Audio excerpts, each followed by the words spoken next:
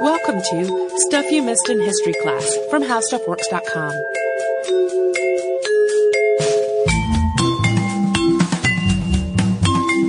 Hello and welcome to the podcast. I'm Tracy V. Wilson. And I'm Holly Fry. I went to Iceland. I know. It was for fun and not for work, which is why you did not hear any Iceland episodes before I went to there. I also did not take any notes for the podcast while I was there, but what I did do is get immersed in a lot of Icelandic history because it's just about impossible to go to Iceland and not do that. Like, you would literally have to go into a hotel and not leave or talk to anyone. There are lots of museums in Iceland and lots of historical sites that are very easy to get to and visibly marked from the road. So you kind of would have to work. It's the same little symbol as a command key on a Mac, is this sort of point of interest sign in Iceland and a lot of other sort of northern European countries. So it's very easy to find things to learn about. And then sometimes you just take a walk to give your camera battery a little bit more time to recharge, and then you stumble across a consecrated pool that's tied to both Iceland's saga age and historical events during the Reformation. It's just everywhere. That one pool is just everywhere lurking. That one pool was behind a guest house that we stayed at. We literally had no idea there was anything interesting back there, and then there it was. One of the events that I learned about that fascinated me the most, though, was from Iceland's much more recent history than that particular serendipitous find. And it's really on the cusp of how recent we normally get on the podcast. It is a massive and prolonged volcanic eruption on the island of Heimaey. Heads up that every piece of non-Icelandic video footage I have seen about this eruption pronounces it in some other way, like Heimaey, or Heimaey, or Heimaey, but Heimaey is closest to how I've heard people actually pronouncing it while I was in Iceland.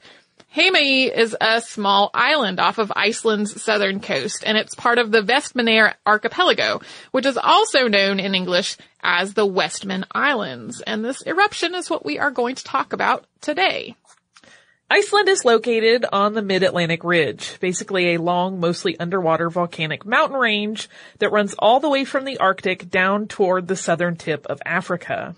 And this ridge exists because of the divergence of tectonic plates.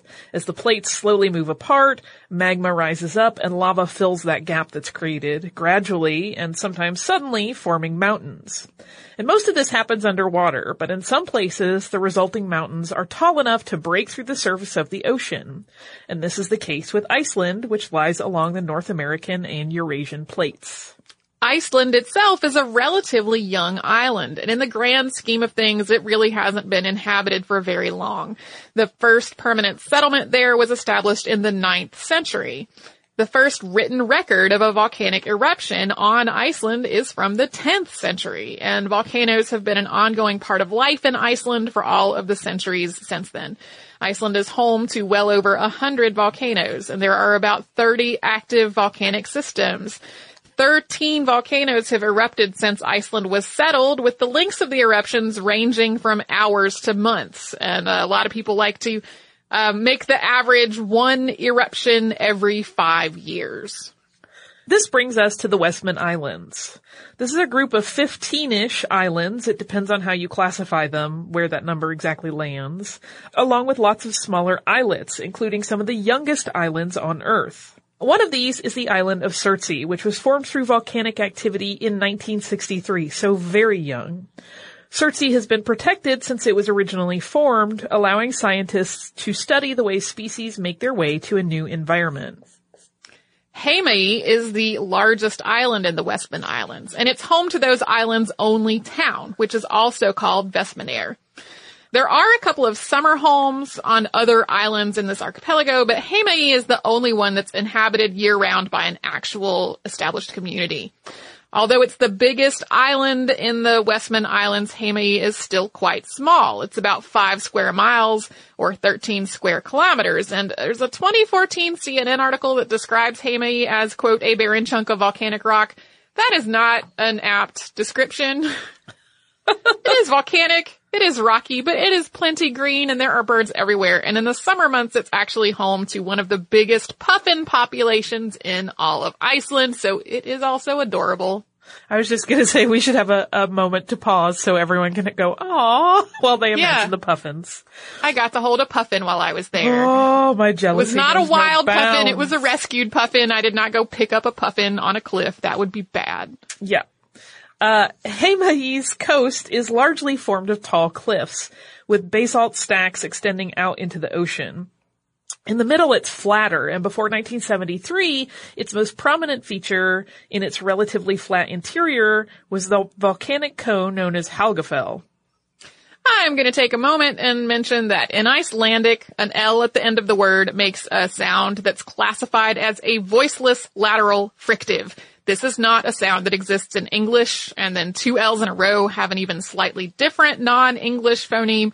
Trying to replicate this sound throughout the podcast would be extremely distracting because it's like you put your tongue at the top of your mouth and then kind of exhale a little bit. It sounds very sibilant and kind of tisky, and it would be really distracting to hear two people that don't speak Icelandic try to do that for all of these volcano names. So we're just going to say it the way it is spelled, which is more like Helgafell. So Helgafell and the rest of the island of Heimaey is, or was, believed to be extinct, or at least dormant, by both the residents of the island and scientists.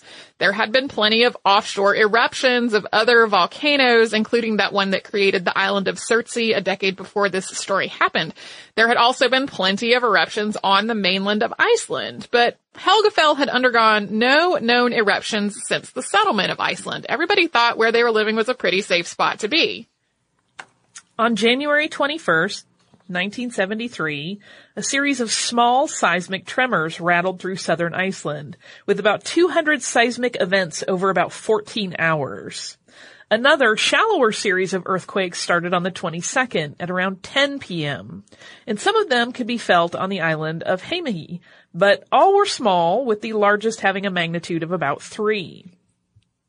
If this had happened today, these earthquakes would have basically been a 30-hour heads up to the residents of Heimaey that something big was about to happen and they should probably evacuate. But at the time, the field of seismology and Iceland's seismic network were a lot less advanced than they are today. Seismologists didn't have a way of pinpointing the epicenter of these little earthquakes. And those that did think the seismic activity was a warning of something that was going to be in the form of an eruption were more focused on Katla, which is a volcano on the mainland, which is known to be active and has in fact erupted more than 20 times since Iceland was settled. But what this seismic activity was really foreshadowing was a massive eruption on Heimaey itself, which we are going to talk about, but first we are going to pause for a word from one of our fantastic sponsors.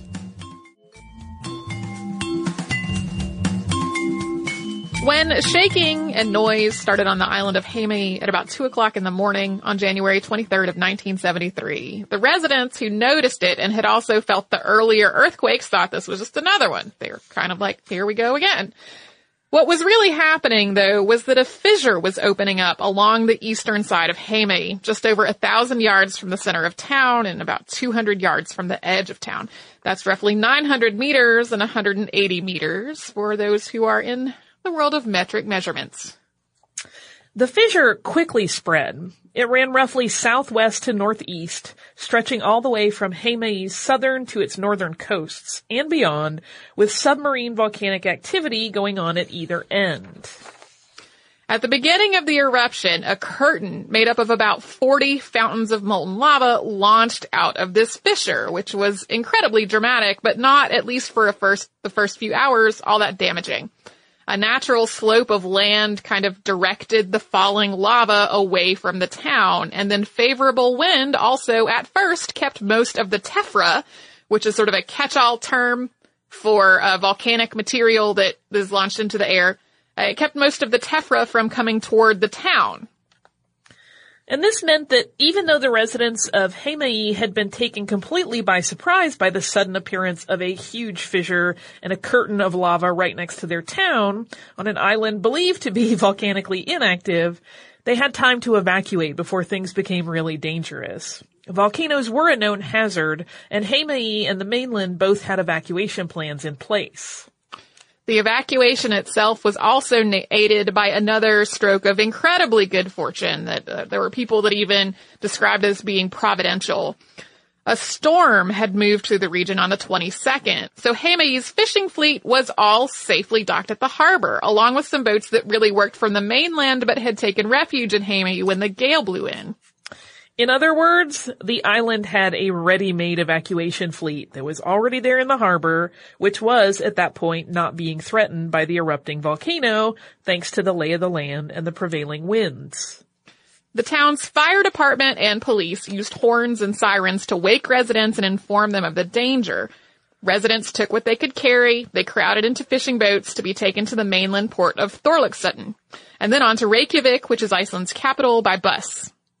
This was a trip that, while not necessarily comfortable, was made safely by all who were evacuated. Although the storm had passed, the water was still choppy, so seasickness was a problem. It also took a lot longer than it takes to get to the mainland by boat today. Now there's a ferry terminal at Landiahutn that's much closer to the island. People who were ill or elderly were mostly airlifted from Heimaey's airport to the Reykjavik and Keflavik airports on the mainland, which are about 45 minutes apart by car. The evacuation flights used planes and helicopters from the U.S. manned Iceland Defense Force and Iceland Air. The evacuation was completely successful, with about 5,300 people safely taken to the mainland where they all met up in Reykjavik. And this was a really calm and efficient affair. In 5 or 6 hours, anyone who could leave the island had left the island, and from the boats, people could see this curtain of fire along the edge of the town as well as under the water as they passed by. This makes me think of the contrast of how sometimes these things happen and there's always that person that holds out and says they're not going to leave. But everyone left in a very orderly manner. There were a very few people who stayed behind to basically fight the volcano, but it was a very calm evacuation. I think the fact that a lot of the adults on the island had been able to see the formation of Surtsey to the south of them from the island, and like that had not endangered them, probably helped people stay calm. I mean, people in Iceland seem pretty pragmatic about volcanoes in a lot of ways, from my experience in 10 days of being there. Later, the government of Iceland sent workers to remove cultural and historical artifacts from the island. 400 head of livestock were also evacuated from the island.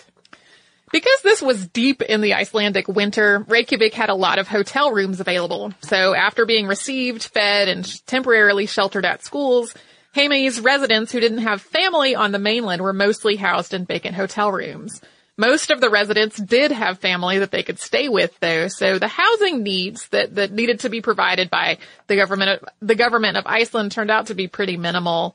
At the same time, though, you can just sort of imagine how a close-knit community of only a little more than 5,000 people all living together on a little island it is. It was splitting people up, even if they were staying with family, was still pretty traumatic for the community itself. The government of Iceland created and funded an emergency relief fund for people who had been displaced by the volcano. They requested prefabricated housing from Sweden, Canada, and Norway in order to build temporary housing on the coast so the people from Heimaey who had made their living in fishing could continue to work, and hopefully lower the impact on Iceland's economy by the disruption in Heimaey's fishing industry. For the next few months, the only people on Heimaey would be the very few people who couldn't leave because of something related to their jobs, like, say, the people who kept really critical things running, and the people who were trying to save the town, as well as scientists, some of whom were from Iceland and some were from elsewhere, who came in to study the eruption in progress.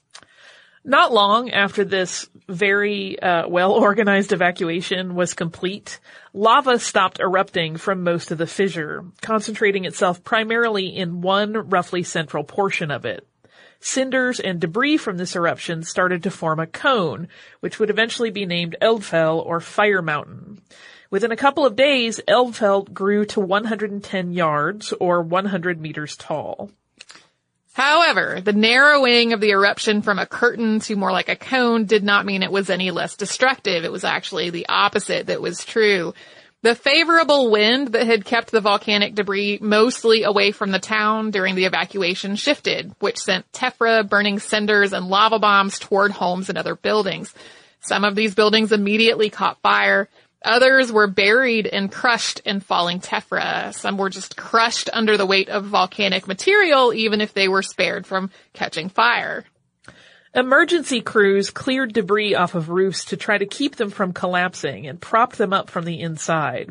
They put corrugated iron over windows on the volcanic side of the buildings to try to keep volcanic bombs from shattering them and setting houses on fire from the inside. And they erected barriers along one side of the lava field in the hope of slowing its progression. Moving into February of 1973, the cone continued to grow. It roughly doubled in height by the middle of the month. A very steep rim started to form on one side of Eldfell thanks to a combination of wind and falling tephra. A lake of lava started to form in the middle of the cone also, and soon pressure from the lava lake combined with the wind and caused this increasingly steep rim to collapse. The collapsing wall of the mountain rolled across the eastern side of the town and buried a number of houses. At about this time, the volcano also started to emit increasing concentrations of carbon dioxide and carbon monoxide. Air around the volcano became progressively more dangerous to breathe. Birds and other animals began to die as the buildup of gases in the air became poisonous. According to the museum now located on the site of the eruption, poisonous gases were the cause of the sole human fatality directly tied to this eruption. At about the same time as Eldfell's rim collapsed and buried more of the town, the lava flow from the volcano shifted directions as well. A submarine lava flow broke a cable and a pipeline, which were responsible for carrying electricity and drinking water from the mainland to the island. On top of that, lava started to threaten the island's port. Heimaey had a natural harbor that was sheltered on one side by a cliff, and this harbor was critically important to both the island's and Iceland's economy. If the volcano filled in or blocked the harbor, it would become vastly harder to get people and supplies on and off the island for the remediation and cleanup efforts as well. This meant that Heimaey needed a way to fight back against this volcano, and we are going to talk about that, but first we will pause for another sponsor break. Today's podcast is brought to you by Squarespace. Whether you need a landing page or a beautiful gallery or a professional blog, an online store, all of these things are possible with a Squarespace website. Holly and I have both used Squarespace for our personal projects and have been really, really satisfied with how easy it's been to use, how great our websites have looked when we've been done, and how easy it's been to find answers to our questions and help for special things that we were trying to do. Squarespace is really easy. Creating a website is simple with Squarespace. It's a very intuitive process, and you can add and arrange your content and your features with a click of the mouse. There's a free custom domain that you can get. If you sign up for a year, you get that custom domain for free. The templates are really beautiful. There are seamless commerce tools if you are looking to sell things on your website, and there's 24/7 customer support, and every person in the customer care team is an experienced user of Squarespace, and they all work in the Squarespace office. So no matter how technical your problem is, or if it actually seems really trivial, it doesn't matter. Somebody there is going to help you out. Start your free trial today at squarespace.com and enter offer code HISTORY to get 10% off your first purchase. Squarespace, set your website apart. As we alluded to before the break, Heimaey was home to a protected harbor that was critically important to the little island's survival. It was one of two ways to get on and off the island, the other being Heimaey's airport. On top of that, fishing was one of Heimaey's most important industries, and Heimaey's fishing industry was also extremely important to Iceland's fishing industry as a whole. 20% of Iceland's fish processing plants were located on the island. So without a working port, the island of Heimaey would be far less habitable and far less economically sustainable once the eruption was over. And really, if Heimaey's fishing industry was destroyed, that was going to be a huge problem for Iceland's economy as well. Real threats to the port began on February 11th, when a huge flow of lava broke through Eldfell's base. It was about 20 meters wide and 20 meters tall, and it threatened to fill in the harbor. At this point, cargo planes had to be requested to transport heavy earth-moving equipment onto the island, because this flow of lava meant the harbor could no longer accommodate boats large enough to carry them. It was basically making the harbor shallower, so only things that had a shallower draft could really get in and out of there. In an effort to cool the lava and slow it down, crews started spraying it with water. First from the town's fire trucks using the municipal water supply. Then a pumping ship was requested from the United States, which would continue to draw water from the municipal supply. Basically, the municipal water supply was the big volcano-fighting power source until the lava we mentioned earlier broke that pipeline that had been carrying the water from the mainland. So the decision was made at that point to try seawater. The government of Iceland requested more pumping equipment from the United States. And in the end, more than 19 miles, that's 30 kilometers, of pipe and 43 pumps operated by 75 workers at the peak of the operation hurled water at the advancing lava in the hope of cooling it down. Some of this work and other work associated with trying to salvage as much of the town as possible was incredibly dangerous due to the proximity to the volcano, as well as the poisonous gases in the air and the decreased visibility due to steam from cooling operations and blowing ash and cinders. Over the next few months, an estimated 5.5 million tons of seawater were used to try to cool the lava down and divert it away from the harbor and later from the town as well. Basically, the lava heated up the water, making lots and lots of steam and cooling off in the process. As it cooled, the lava hardened, eventually making a wall that molten lava could creep over but not really break through. So as this creeping lava would sort of top the solid layer, they would spray that part to make this increasingly tall wall of hardened lava. There are some people who will argue that we can never really know if this worked, because who knows how the lava would have behaved without all of this human intervention. However, the lava flow was stopped 110 yards or 100 meters short of blocking the harbor, and its progress was slowed through the town as well. However, several of Iceland's fish processing plants were destroyed before the water project could really begin. Yeah, I feel like some of the people who were like, well, the lava could have completely shifted course. We'll never know. I feel like they're just kind of naysayers. Wanting to say nay about it. The eruption was declared over on July 3rd, 1973. It had been slowing down for a while, but that was really 5 months. It was more than 5 months after it had started. Water cooling operations stopped on the 10th of July, and schools were reopened that fall. It's estimated that 200 million tons of ash and lava fell in and around Heimaey during the eruption. Eldfell grew to a height of 656 feet, that's 200 meters. About a third of the town was destroyed. Not all of the 5,300 people who had evacuated returned. The population today is only 4,500, so it is still below its 1973 pre-volcano level. Yeah, there are still houses that are buried, and a lot of the people who didn't return were people whose houses were under so much volcanic debris that they were like, it's never going to get dug out. And even if it is dug out, everything that is in there is crushed.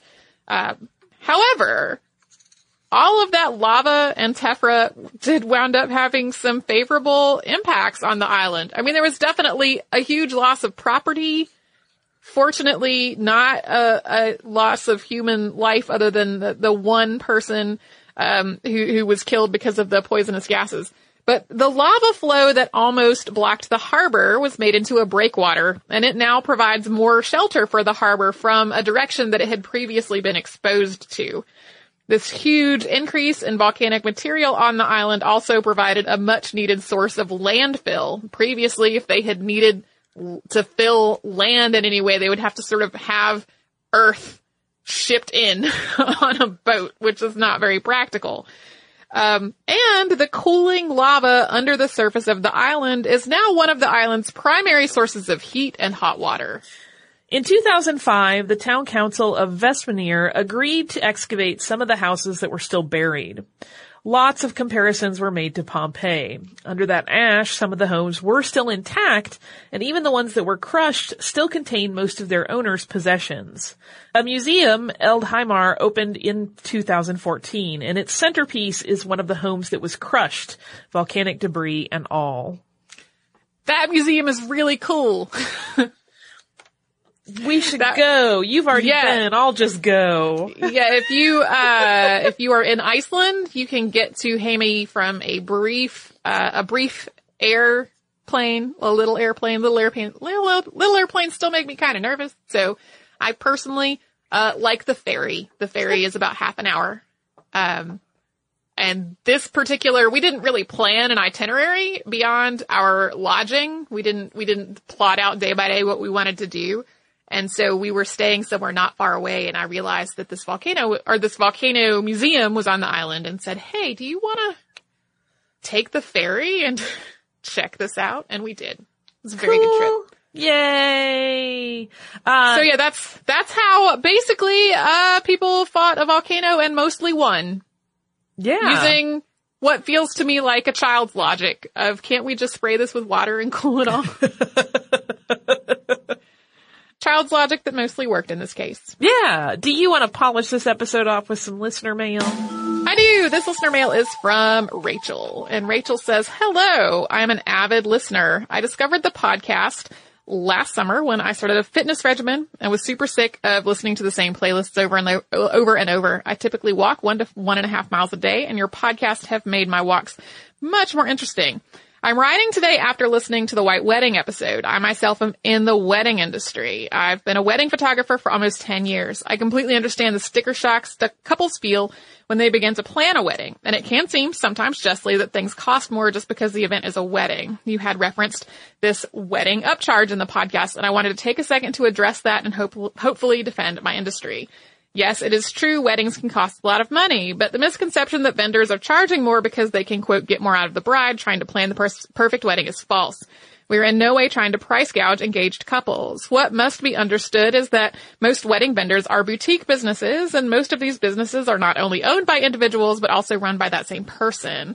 If you hire my company to be your photographer, you get me. I don't send out a fleet of employees to cover our events because we develop a relationship with our couples and we feel the success of their date lies in our hands. Because it is impossible for me to be in more than one place at a time, I can only book one wedding per week. It is true that my services cost thousands of dollars, but I am limited in the number of events I can do per year.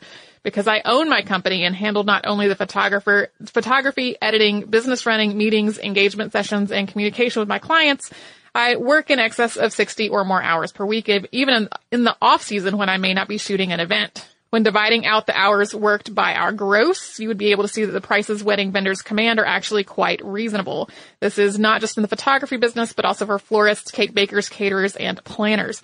Weddings demand not a lot of attention and hours, and that is why the cost is more than other events. For example, a wedding cake requires days to create. A birthday cake only hours. Cake bakers must deliver the cake and many times cut the cake. None of that is required for a birthday cake. She says, once again, I love your show. Thank you for entertaining me while I'm on my walks. And that is from Rachel. Thank you, Rachel, for sending that note. I want to say, number one, these points are true. Number two, that's not what we were talking about when we said wedding markup. That's basically the exact same explanation I gave to Patrick, who is now my husband, to explain to him why we were going to spend lots of money on a wedding photographer, right? I wanted a wedding photographer who knew what he was doing, who would give us pictures that we would be really happy with. We needed to have our wedding where my mother lives so that my mother could be present at the wedding. That having it anywhere else was not an option. And that meant that there would be other people who couldn't be with us because of travel. And I wanted to make sure that we would have pictures and video to share with them that would really capture what the day was like. And so I used basically that same explanation to explain why, the wedding photographer was going to cost more than Patrick really felt comfortable spending on a photographer. But that's not what I'm talking about when I say wedding markup. When I say wedding markup, I mean like 6 identical dresses, and the white one costs $2,000 additional dollars. Yeah. I mean, Right. I have some knowledge of this from the bridal gown side because I have made a lot of wedding gowns in my time. Both as like a jobby job and, just in making them for friends.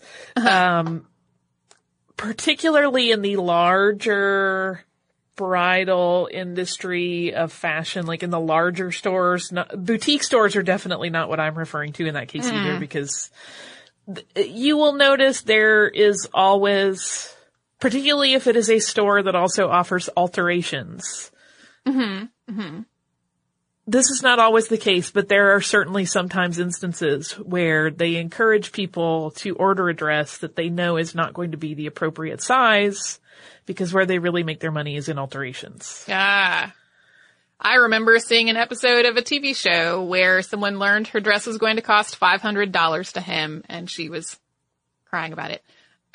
So yeah, like, I definitely, we both know lots of people who work in creative industries and specifically in wedding industries. And because they are experts in their field, they charge rates for their work that I am happy people are able to make, and to be able to support themselves doing this work. But that's like, what we were really talking about was things like, when I was pricing cakes, I found several bakers whose baseline for wedding cakes was more than double per serving like any other cake.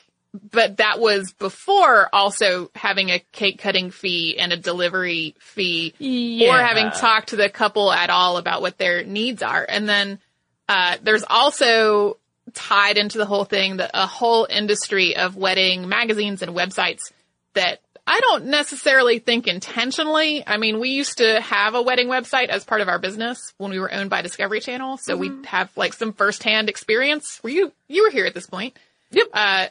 We have some firsthand experience in writing about weddings and how wedding websites operate. And often they maybe not consciously, but definitely do concretely reinforce what is expected of a wedding and what is expected of a bride. And sort of put out the idea that, for example, if your cake is not a multi-tier wedding cake that's like exquisitely perfect and beautiful and covered in seamless, beautiful sheerness, that everybody is going to think your wedding is tacky, and that is all they are going to remember about your wedding for the rest of their life. And from now on, you will be remembered as the cheap bride who had a grocery store sheet cake instead of one that cost $700. Right. So yeah, I definitely respect like the hard work that people who own boutique businesses and people who do like one-on-one work with couples to make their day wonderful. We definitely relied on some of those people for our wedding. What I'm talking about is like here's a mass-produced dress that costs $2,000 more because it's white, or here are mass-produced bras and undergarments that also cost $60 more than comparable ones because they are from the bridal collection. Like, that's the kind of stuff I'm talking about. Well, and I will also, in defense of the bridal industry, because as I said, I have been part of it at various points on the curve in my life. And I'm going to preface this by saying hashtag not all brides. But some of that upcharge is in dealing with, it's very stressful sometimes to deal with wedding parties and brides. And I don't mean to in any way, despair any particular bride. It's just understandable that people get very worked up over their wedding. Yeah. They want everything to be perfect. Mm-hmm. And so sometimes things can get a little dramatic and a little, high anxiety. And, I have to admit there is a certain degree of upcharge that I'm like, that's just like the fee for your sanity. Like, right. Like, well, I know this is going to be a rough ride, so I should at least make it worth my while. Yeah. Totally I feel like understand that. Yeah. We're getting sort of into stuff mom never told you territory. I feel like some of that is a circular problem because then we circle back onto so much cultural messaging and so many advertisements and so many magazines that are geared toward this is the best day of your life and it must be perfect. And I would like to tell you that idea is crap.